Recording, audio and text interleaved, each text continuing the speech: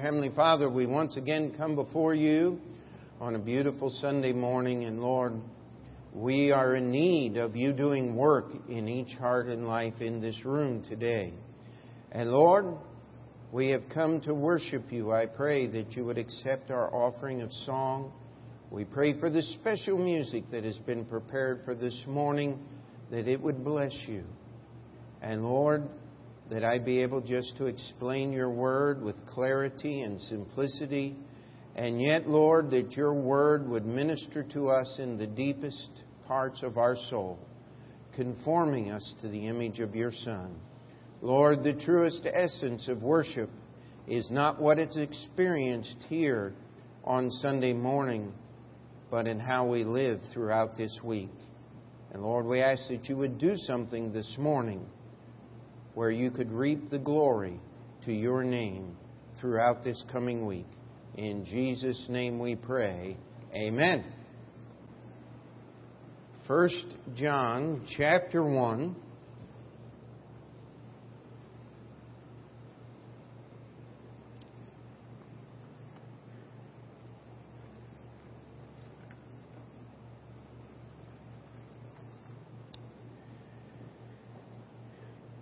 I want to read just one verse this morning, and then I want to go back and get the context. So we'll end up with the whole chapter, 1 John chapter 1, all 10 verses, I believe. But let's just start with verse 4.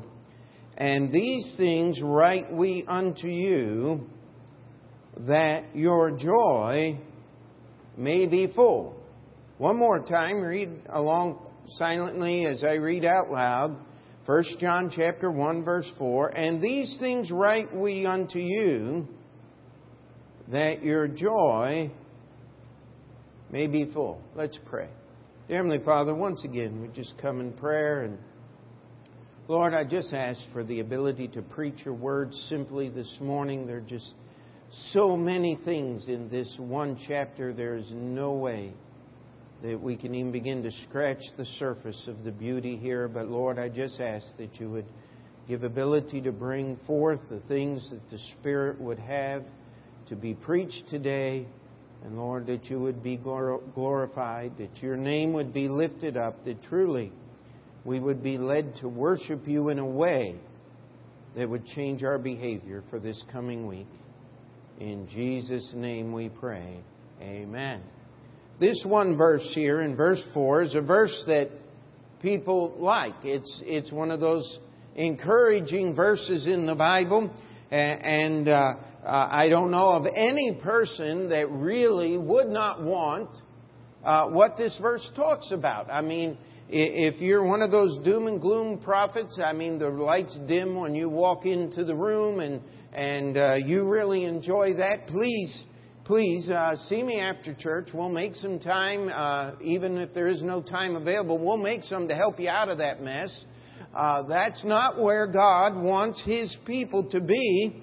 John tells us the whole reason for writing this book, the reason he is writing these things, is so that your joy may be full. Now, the word may in there is important, because something may or may not be. That's the whole idea. I don't know if you remember when you were in grade school, you'd say, teacher, can I? And the teacher would say, that's not the issue of whether you can or can't. The right word is may. May I be excused from the classroom? May I go and use the restroom? And because the teacher has the right to reserve that point to say, no, you cannot go right now. You have to wait until the lesson is over. And John is writing here, and while he is not trying to keep us from having our joy full, he's saying, you can do things in your life that are going to deplete or take away the joy that God would have you to have. I remember hearing a sermon many years ago. A preacher preached a sermon on God has in heaven a room, and in that room He's got everything that He wanted to give you, but you weren't in a position to receive His blessings. Now, I don't know if that's true. There's no verse in the Bible that says such a thing. But I do know this. And these things write we unto you, that your joy may be full.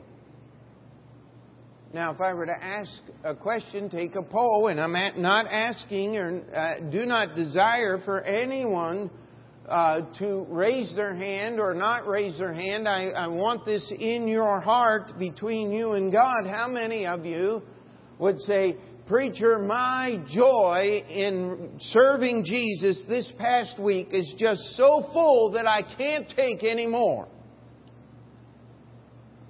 I would dare say we'd have very few hands going up. And I want you to understand something. That's not God's fault.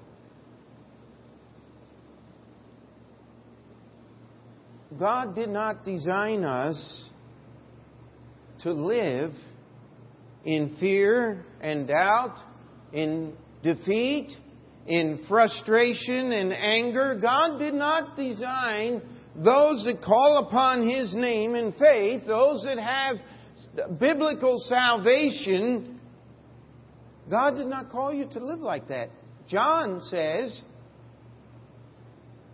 "And these things we write unto you, that your joy may be full." Now, I don't know, a week goes by that I don't get some kind of offer in the mail for some new program or some new thing, or somebody has a new cause that, the church is not doing its job. We need to, a little while ago I had somebody call me up and says, "We need to pass a constitutional amendment that parents ought to take care of their children." And I'm sitting here going, that's not the place where that ought to be decided, my friend. I don't want to give the government that kind of authority. Do you? The government steps in when human character fails. The government has to step in. We have all of the pundits running around talking about gun control. With the events of this past week, you can control guns all you want, but until you get a hold of the idiot that's holding the trigger, you're not going to solve any problems at all. That's just not where the answer is. And we, as God's children, ought to be leading this depressed and frustrated world toward the cross. But so often, when the world looks at us, do they see any difference? Do they see something that would make them want our Savior? I've often tried this, witnessing to people of different religions. They'll start talking about their religion and how good it is. And I always try to bring it to the point that religion is not the answer. Religion itself is the problem. It really is. But sometimes I'll say, "Hey, what has your religion done?" I mean, stop and think about this.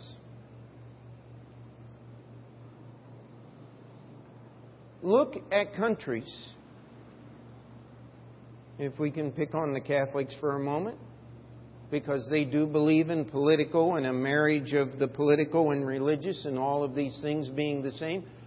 Look at the countries where the Catholic Church holds sway and controls the government and the people, and it's all together. What kind of countries are those?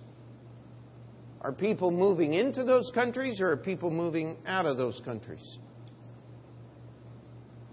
I asked a man one time, he was trying to tell me all of the proponents of Islam and how great a religion it was. And I said, of every major war that's going on in our world at this time, Islam is involved. And you tell me it's a religion of peace? I said, can you show me the great societies that Islam has built?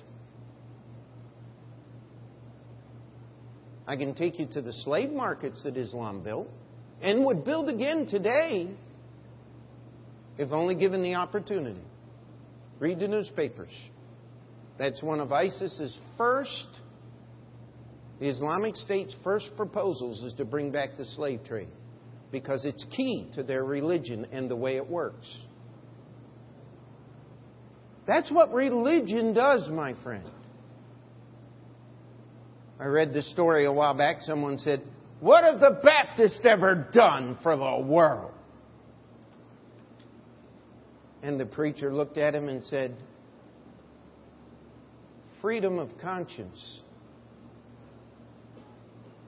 And walked away.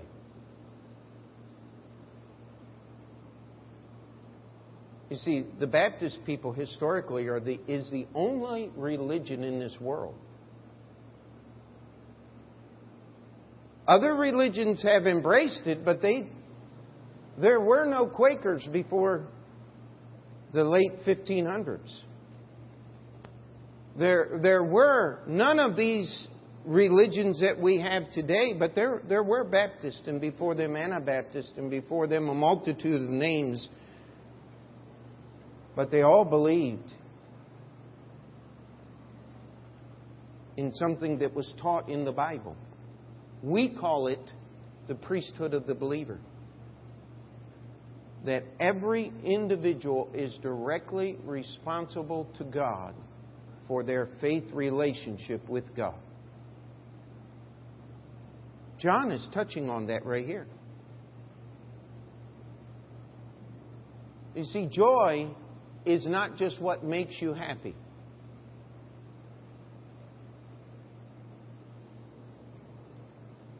How many of you have ever been made happy by food? Only to be made very sad a little while later. Because you had too much of a good thing. Am I the only one that's ever done that? Oh, okay, I see some other people fessing up. That makes me feel a little better. We can have a little fun on Sunday morning. We're human, amen? Joy is not just happiness, my friend. Because there's a lot of things that will make you happy right now that will bring great sorrow to your life just a little way down the road. But joy is something that you can have in a prison cell. Read Acts chapter 16 as Paul and Silas were singing hymns. They weren't singing, I must tell Jesus all of my sorrows. Life is so bad. No, they were singing praises to God. How do you do that when you've been beaten and mistreated and lied about and left uncared for in a vermin-infested prison cell? It's called joy. Nehemiah told the children of Israel, one of the most famous verses in the Bible, the joy of the Lord is what? Your strength. How many of you today would say, preacher, I could use some more spiritual strength? Well, if you need strength, spiritual strength, you got to get joy. You see, joy makes the heavy burdens light. Joy allows you to take the eyes off people who are trying to hurt you and put them on Jesus, who loves you more than any other person could love you. The problem is, we need this thing called joy. Well, how are you going to get it? Well, John says you're going to get it by the things that I write unto you. So that's our introduction. Now we've got to get into the things that he wrote. Amen? Well, we've got to see what John wrote here, because he said the purpose in writing these things is so that we could have a full joy. And the idea is with the word may in there, that if you don't pay attention to the things that are written in this passage, you're not going to have the joy that you ought to have.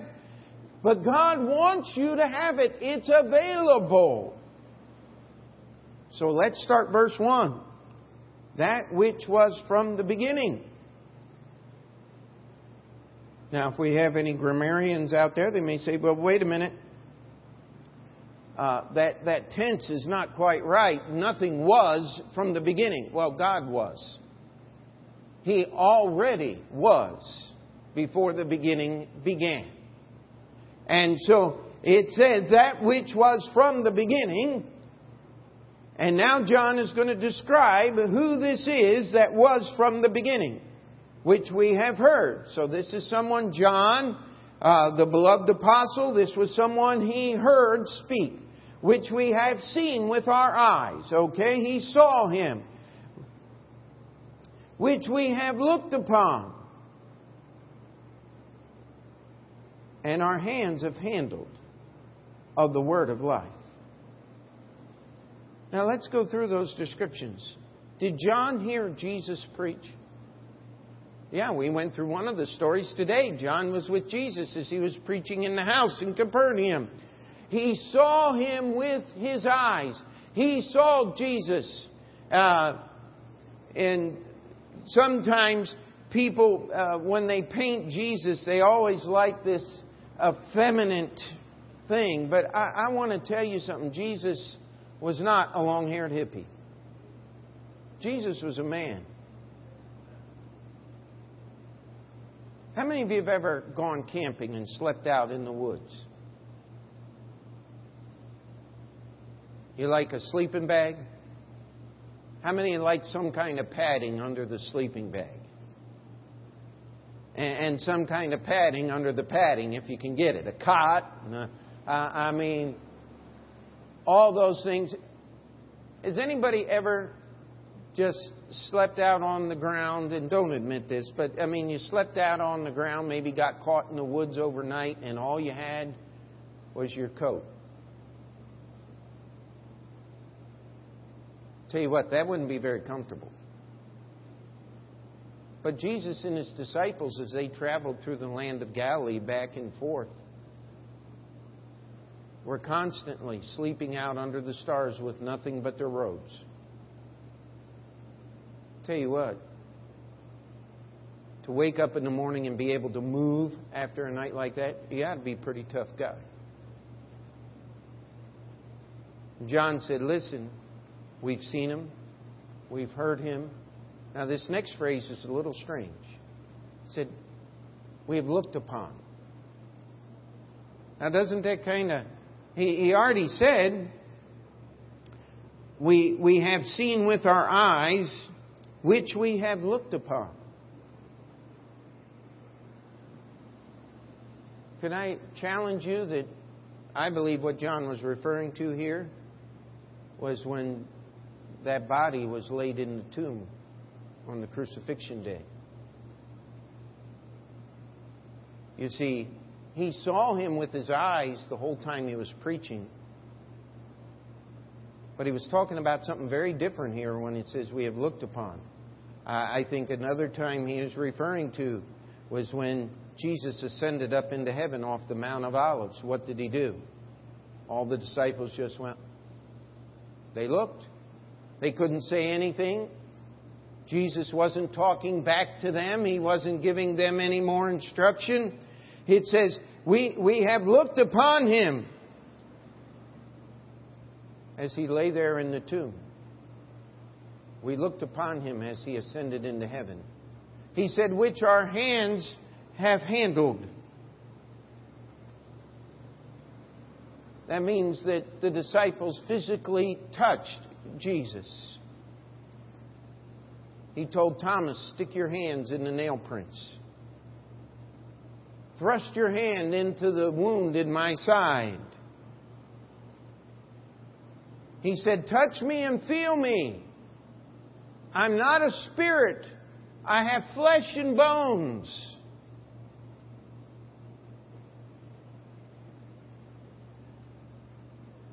Do you get the picture here? John's talking about Jesus. You can't have joy. Not biblical joy, not true joy, unless you're connected to the Savior. That's the only place you can get joy. And then he goes on to say, for the life was manifested, verse 2, and we have seen it, and bear witness and show unto you, now here's what they show, that eternal life, which was with the Father, and was manifested unto us. He says, we've heard Him, we've seen Him, we've looked upon Him, we actually reached out and touched Him. He made manifest unto us that eternal life. Now the word manifest means simply to make plain. Even in this day, an airplane that is carrying passengers and cargo will have a manifest. A ship that travels into harbor will have a manifest. The word means a statement of everything that is on the ship. It's made plain of what the cargo actually is. And John is saying, we saw it, we bear witness to it, it was made plain to us, God explained to us everything about that eternal life. Now, if you're into health food at all, you cannot be helped but be overwhelmed by all of the articles and all of the things that promise you an end of aging. This will take away your wrinkles, and this will make you 20 years younger, and this will, and on and on and on and on it goes. I remember staying up late one night working on a project, and so I just turned through the radio, and this guy comes on, and he says, the human body is designed to live forever. It kills itself. I wanted to call him up. I couldn't. And just say, then why don't you believe that Methuselah lived 969 years just like the Bible said? You believe all this nutsy stuff. But you got to understand something. You can't have joy without Jesus. And the greatest source, the greatest place where you're going to understand that joy is in understanding eternal life. You see, understanding eternal life means some things, my friend. Eternal life means that you're never going to die. Oh, wait a minute. Every one of us has been to a funeral. We've had funerals right here in our church. Well, that's the body. But that eternal life is talking about Jesus, who John saw die on the cross, and saw Him after He came back to life. That is eternal life. And what did Jesus say? He says, I'm going to give you that same life that I have. Most religion says, will you do this and do that?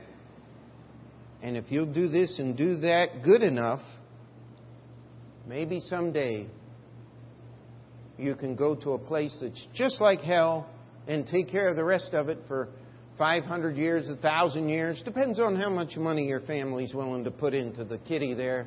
And we'll get you out, and then you can live in heaven forever.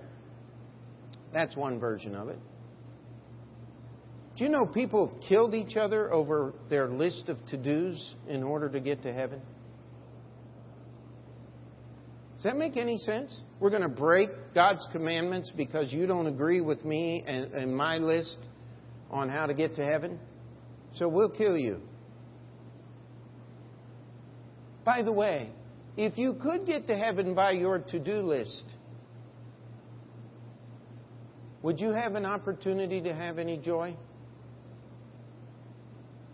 Or would you be so consumed with your to-do list that that's all you would be able to think about?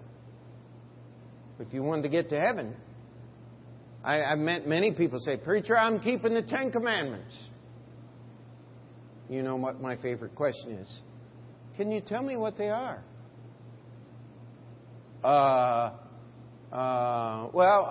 Jesus saves. Well, that's a good try, but that's not one of the 10 Commandments.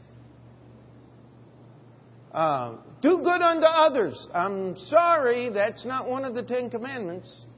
Do you think if you were going to try to get to heaven by keeping them, you ought to know what they are? But see, that's not the job of the 10 Commandments. We'll get into that in our study on Thursday nights of the book of Galatians, exactly the purpose and the scope and what the law is all about. But right here it says that, John says that eternal life was manifested. You see, if you have your eternity settled, what else do you really need to worry about, my friend? What can steal your joy if the issue of your eternity is settled? That's what John's saying here. And he said that life was manifested. We saw it. It was with the Father. It was manifested unto us. Verse 3, that which we have seen and heard declare we unto you, that ye also may have fellowship with us. And truly our fellowship is with the Father and with His Son, Jesus Christ. John says, listen, those things that I saw, that I heard, that I experienced, that was made manifest to me, I'm declaring them to you. And the reason I'm declaring them to you is so that we can have fellowship.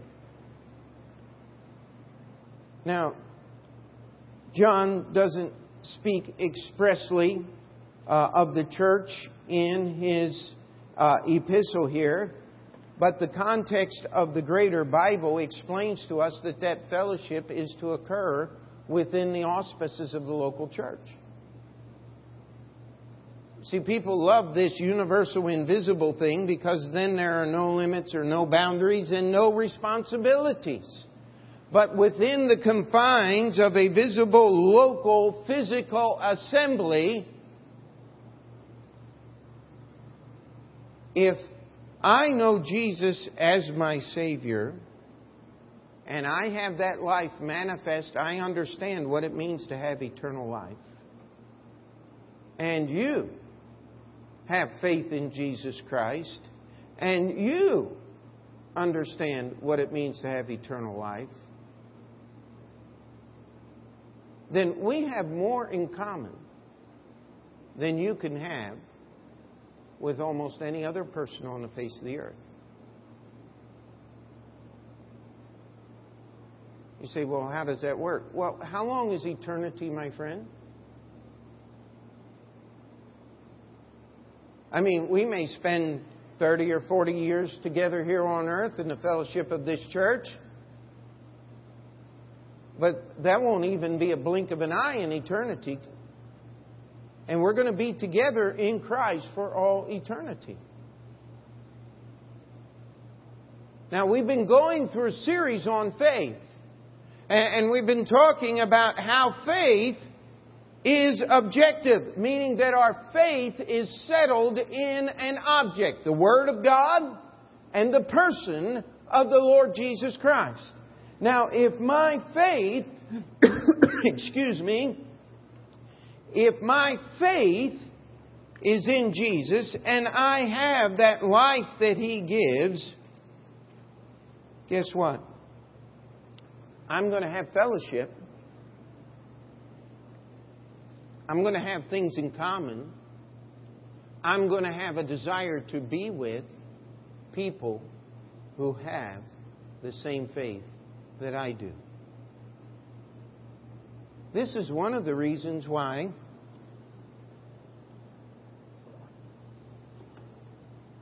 that as your pastor, I make a big deal about differences in doctrine. As you see, our fellowship is based on what the Bible teaches. Our fellowship is based on our relationship with the Lord Jesus Christ. We are not just an eclectic group of people that has decided to come together. The Bible teaches that the local church is a group of people that have covenanted together to serve God. And that there ought to be some agreement there, and there's some fellowship there. And John says, I want your fellowship to be with us. He said, our fellowship is with the Father and with His Son, Jesus Christ. He said, these things write we unto you that your joy might be full. You know, one of the reasons why we lose our joy is because we allow things to get between us and other people, even in the fellowship of our church. We think that maybe we don't have to listen to certain things that the Bible says, or we want to choose what we want to believe. But I want to challenge you today that if you want this joy to be full thing, you got to start with the person of the Lord Jesus Christ. And you got to understand that He has eternal life. And that there aren't 45 different Jesuses. The Jesus that needs his mother to help him out is not the Jesus of the Bible. The Jesus that just looks and smiles at you and says, oh, I understand, you did the best that you could. That Jesus isn't in the Bible. It's a different God.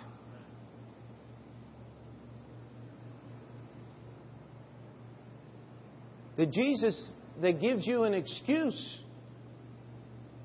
to do whatever you want and still call yourself a Christian because He put these things in your heart in the first place. This is a purpose-driven Jesus. Isn't in the Bible. See, if you want your joy to be full, you've got to get a hold of the right Jesus. What was one of the things Jesus taught all through His ministry? He said, there's going to be many that come in my name. And what did He say? You're going to receive them. He was talking to the scribes and the Pharisees. He says, you're going to believe those are the true ones because you will not believe that I am the true one. And so we go on to verse 5 here. And it says, this then is the message which we have heard of Him and declare unto you that God is light. And in Him is no darkness at all. God is light. And in Him is no darkness at all. Now, I want to challenge you. There are those that really try to make understanding the Bible a very difficult thing. What part of that statement does anybody have a problem with? God is light. What is light? Light is that which allows you to see. Amen? If it were not for the light of the sun, we'd all freeze to death in half a millisecond. It is light that gives us every good thing. In Him is God is light, and in Him is no darkness at all. Now, how many people have you ever heard say, well, that Jesus stuff is good and believing in the Bible is okay, but, you know, you can get too much of a good thing there. How many of you have heard somebody say that? You don't have to be a radical and show up at every service now. Talking about giving 10% of your income now. Don't you think that is a little excessive? Well, the government takes 30%. Don't you think that's excessive?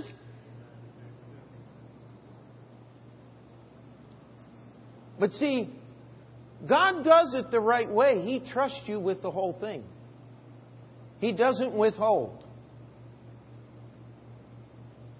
But He also won't bless. You see, you can't get too biblical.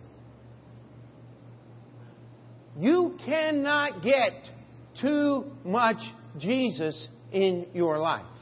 The nutcases and freaks and axe murderers and everything, let me tell you something. The Bible is not the weirdest thing about them. The Bible is not the reason they do what they do. It's always somebody or something else, but the devil always likes his people to hold the Bible in their hand for good measure.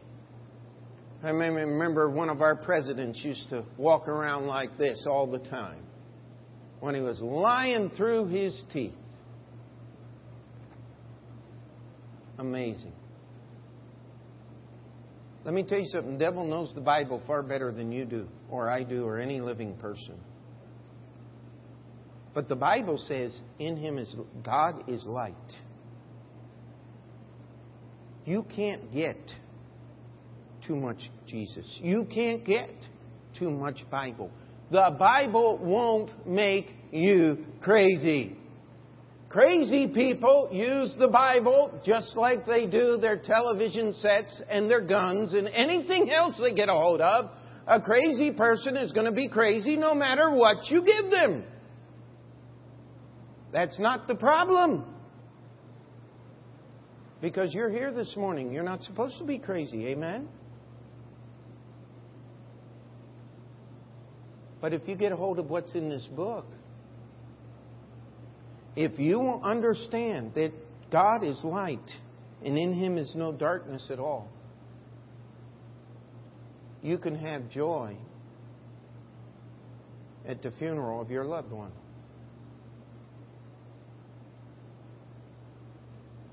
You, and I'm talking about me. I had to preach my mom's funeral a couple years ago.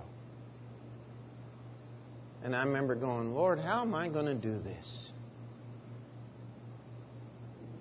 In Him is light and no darkness at all. You know what? I can trust Him as you walk through the valley of the shadow of death. I can trust Him as I walk through the veil of suffering in this life.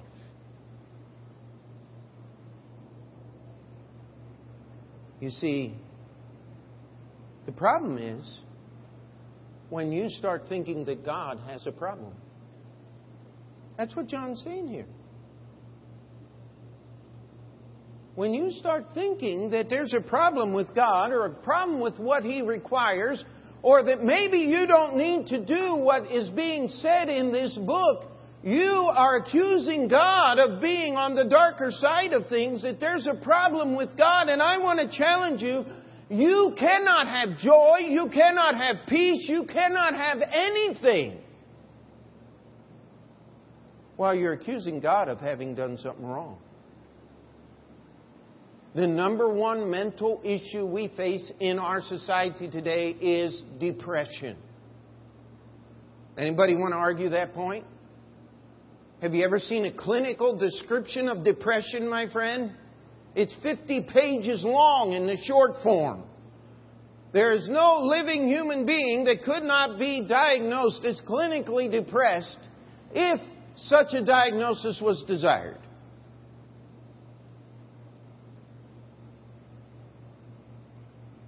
You know what depression is? Depression is the body's response to suppressed anger. That's what depression is. It's what you do when you cannot resolve issues in your own soul. See, most people don't have enough guts to admit that who they're really mad at is God. Oh, there's a few that shake their fist at God. But they're, shall we say, the low IQ crowd. I mean, those are the guys that run around with bumper stickers that say no fear, no brains, no nothing else either. I mean, just ridiculous. You're going to shake your fist at God. Be my guest. God will not be impressed. In fact, I imagine that He's got so much to do that He's not even going to bother worrying about it. You're not going to upset God. But if you want joy, you have to understand something about God. God is light, and in Him is no darkness at all. The writer of Hebrews put it this way. Without faith, it's impossible to please God. For he that cometh to God must believe what? That He is, and that He is the rewarder of them that diligently seek Him. You must believe that God is God, and God is good. And that's what James is saying right here when he says God is light, and in Him is no darkness at all. The only place you can get a true understanding of what's in this life is from God. And God makes no mistakes. He has never transgressed His word, nor will He ever. Verse 6, if we say that we have fellowship with Him and walk in darkness, we lie and do not the truth.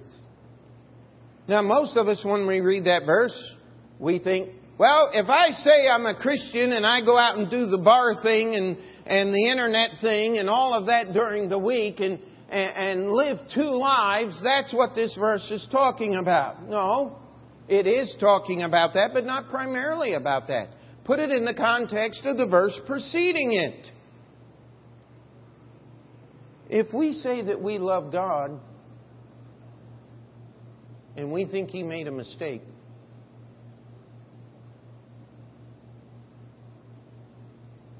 that's what that verse is talking about. If we say we love God, but I don't want too much of this religious thing, I might become like Pastor. I've had people say that. You know what? Don't become like me. Become like Jesus. That's what we're trying to be. Amen? But see, if you can admit in your heart, or if you believe in your heart that God has made some kind of mistake, that maybe He left you on the short end of life. I've had people say, Pastor, you're just so lucky. No, luck had nothing to do with it, but faith had to do with it. You want joy? Get to know Jesus. You want joy? Understand that eternal life that Jesus had, He wants to give to us by faith. And if we have that, everything is settled. But God is light, and in Him is no darkness at all. He does not make mistakes. He does not do things wrong. You cannot get too much God in your life. It's not possible. You say, Pastor, you're being repetitive. Yeah, and loud too. Because I can scream at the top of my lungs and people walk out of this auditorium and not get a thing I said this morning. You're not listening. You know why? Let me tell you why. Because we lie and do not the truth. That's what verse 6 says. But if we walk in the light as He is in the light, we have fellowship one with another, and the blood of Jesus Christ cleanses us from all sin. You'll notice the personal pronoun in verse 7 is we, not me. Why did He put a plural pronoun in there? Because you can't have fellowship all by yourself. I met a guy one time. He said, do you talk to yourself? And I said, well, I don't know that I'd admit it. He says, I talk to myself. I talk to myself all the time. He said, do you want to know why? I said, you're going to tell me. I know you are. You want to tell me. He says, I talk to myself for 2 reasons. Number one, he says, I like to talk to intelligent people. He said, and number 2, I like to hear intelligent people talk. If that's your idea of fellowship, you're in trouble. You're in deep trouble. But could I challenge you, that's why people would rather have animals for fellowship than humans? And I'm not condemning Fido and Kitty and all those things. But if you love them more than you do human beings, you got a problem. Because our fellowship is supposed to be with one another. Do you know if you get 2 people in a room, you're going to have disagreement? Is anybody shocked by that statement? Would you hold up your hand and say, Pastor, I don't believe that. You're married. You believe that. Amen? But the problem is working through it. It's not having disagreement. It's working through that disagreement. You see, this is what verse 7 is talking about. It's not about you individually walking in the light and being cleansed from your sin. It is we walking in the light as He is in the light, having fellowship with one another, and the Holy Spirit of God works in my heart and your heart to make us work together, and this thing called church is supposed to happen. Could we say amen to that? Hello? Do you believe that? You see, that's what this verse is, that's what this passage is talking about. It's a plural context here. There is only one way that I can get along with another human being and have joy. And that's for Jesus to get in between. He smooths out the rough spots. You see, the next part is talking about the rough spots. Look at verse 8. If we say that we have no sin, we deceive ourselves and the truth is not in us. When I was a kid, I used to listen to country music, and I've long repented of that sin. But there was a country singer wrote a song. To know me is to love me because I'm perfect, nearly perfect in every way.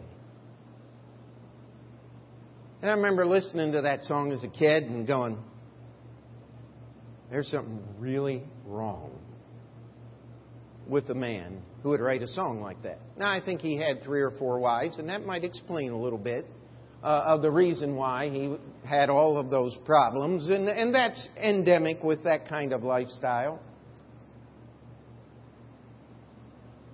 But why, as a Christian, are we always first to accuse someone else?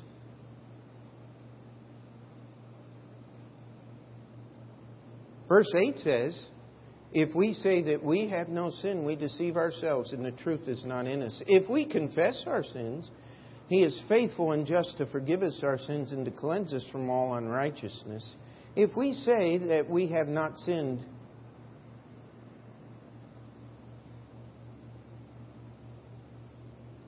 we call God a liar. And if you can call God a liar, His Word is not in you. I don't know how many times I've read through this chapter and missed the word fellowship, which is found in the context of the local church. See, this is what we mean by taking a passage and not only putting it in its historical, grammatical setting, but putting it in its overall biblical context. When the word fellowship is used in your Bible, it's talking about the relationship of believers in the local church. Follow it out and find out. You'll agree with me.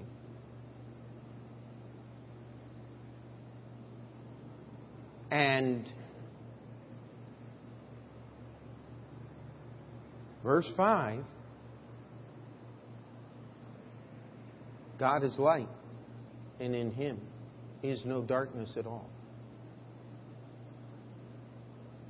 If you're sitting here and you're accusing God of making a mistake, you're in verse 6 on the wrong side of the verse. You're walking in darkness. God doesn't make mistakes. You see, these things have been written unto us that our joy might be full. I didn't intend to put this illustration in, but hope my wife doesn't mind, but this week, 27 years for us. I'm kind of happy about that. Somebody said, how many good ones did you have? 27. There's been a lot of joy. You know what? There's been a lot of suffering too. There's been some disagreements. But she always admitted she's wrong. And no.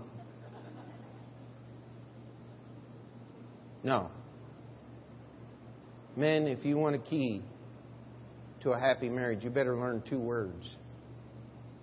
I'm sorry. You better learn those words or it's not going to happen. You see, that's what this passage is talking about. If we say we have not sinned, if we think the problem is someone else and not us, guess what? Not only are we calling our spouse a liar, we're calling God a liar. It doesn't work that way, my friend.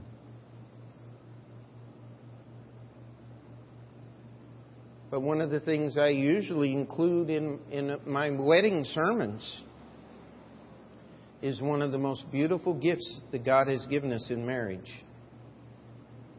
is the promise of tomorrow.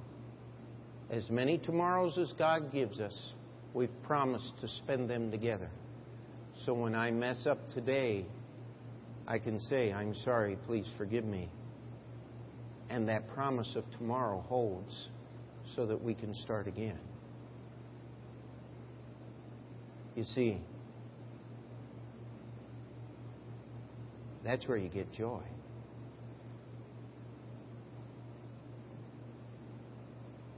God wants you. He wants everyone in here. He wants our joy to be full. Now, what's full? Full is when you can't put any more in. Amen? Well, somebody might have a bigger tank than you, but that's not your concern. Your concern is your tank. Amen? God wants it to be full. But how does it get full? Number one, you got to understand that Jesus Christ is God and that He manifests eternal life to the disciples which have witnessed that eternal life to you and I. And once you have that eternal life, you understand that God is light and in Him is no darkness at all.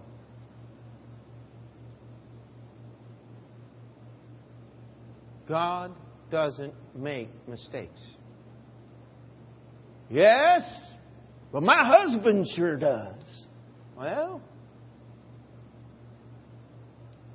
that's not what we're talking about here. If you want to put up with that husband, you got to get your eyes off him and put it on God. But you don't know my boss at work. No, and don't introduce me either. I already know enough mean people. But the simple truth of the matter is this. Your boss can't steal your joy. Only you can. Well, you don't know what that person has done to me. No, maybe I don't. But I'll tell you where the answer is. It's understanding that God hasn't made a mistake in putting them in your life. And that not all of the problem is them. And if I want joy, I go to God and I get taking care of the problems that I know about. And He takes care of the ones I don't know about. We're out of time, but that's what it means to cleanse us from all unrighteousness. We confess what we know is wrong. God takes care of the things that we don't even know is wrong. And if it's something that we need to deal with another person about, there'll come a time when God will bring it to your mind and make you deal with it if you have faith. You see, John wrote these things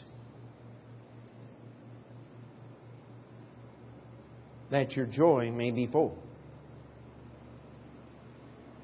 Now in my Bible, verse 4 is right here. Verse 10 is right here. And there's nothing magical or spiritual about that other than compare these two verses. You see, verse 10. If we say that we have not sinned, we make Him a liar, and His word is not in us. You see, that's the opposite of having our joy full.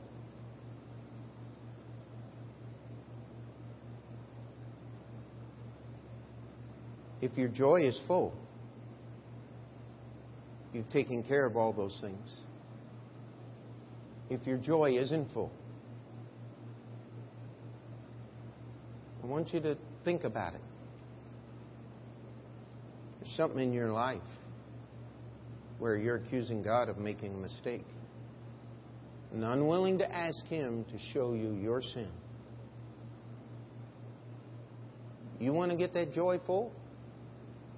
Start right there in verse 10. Work your way back.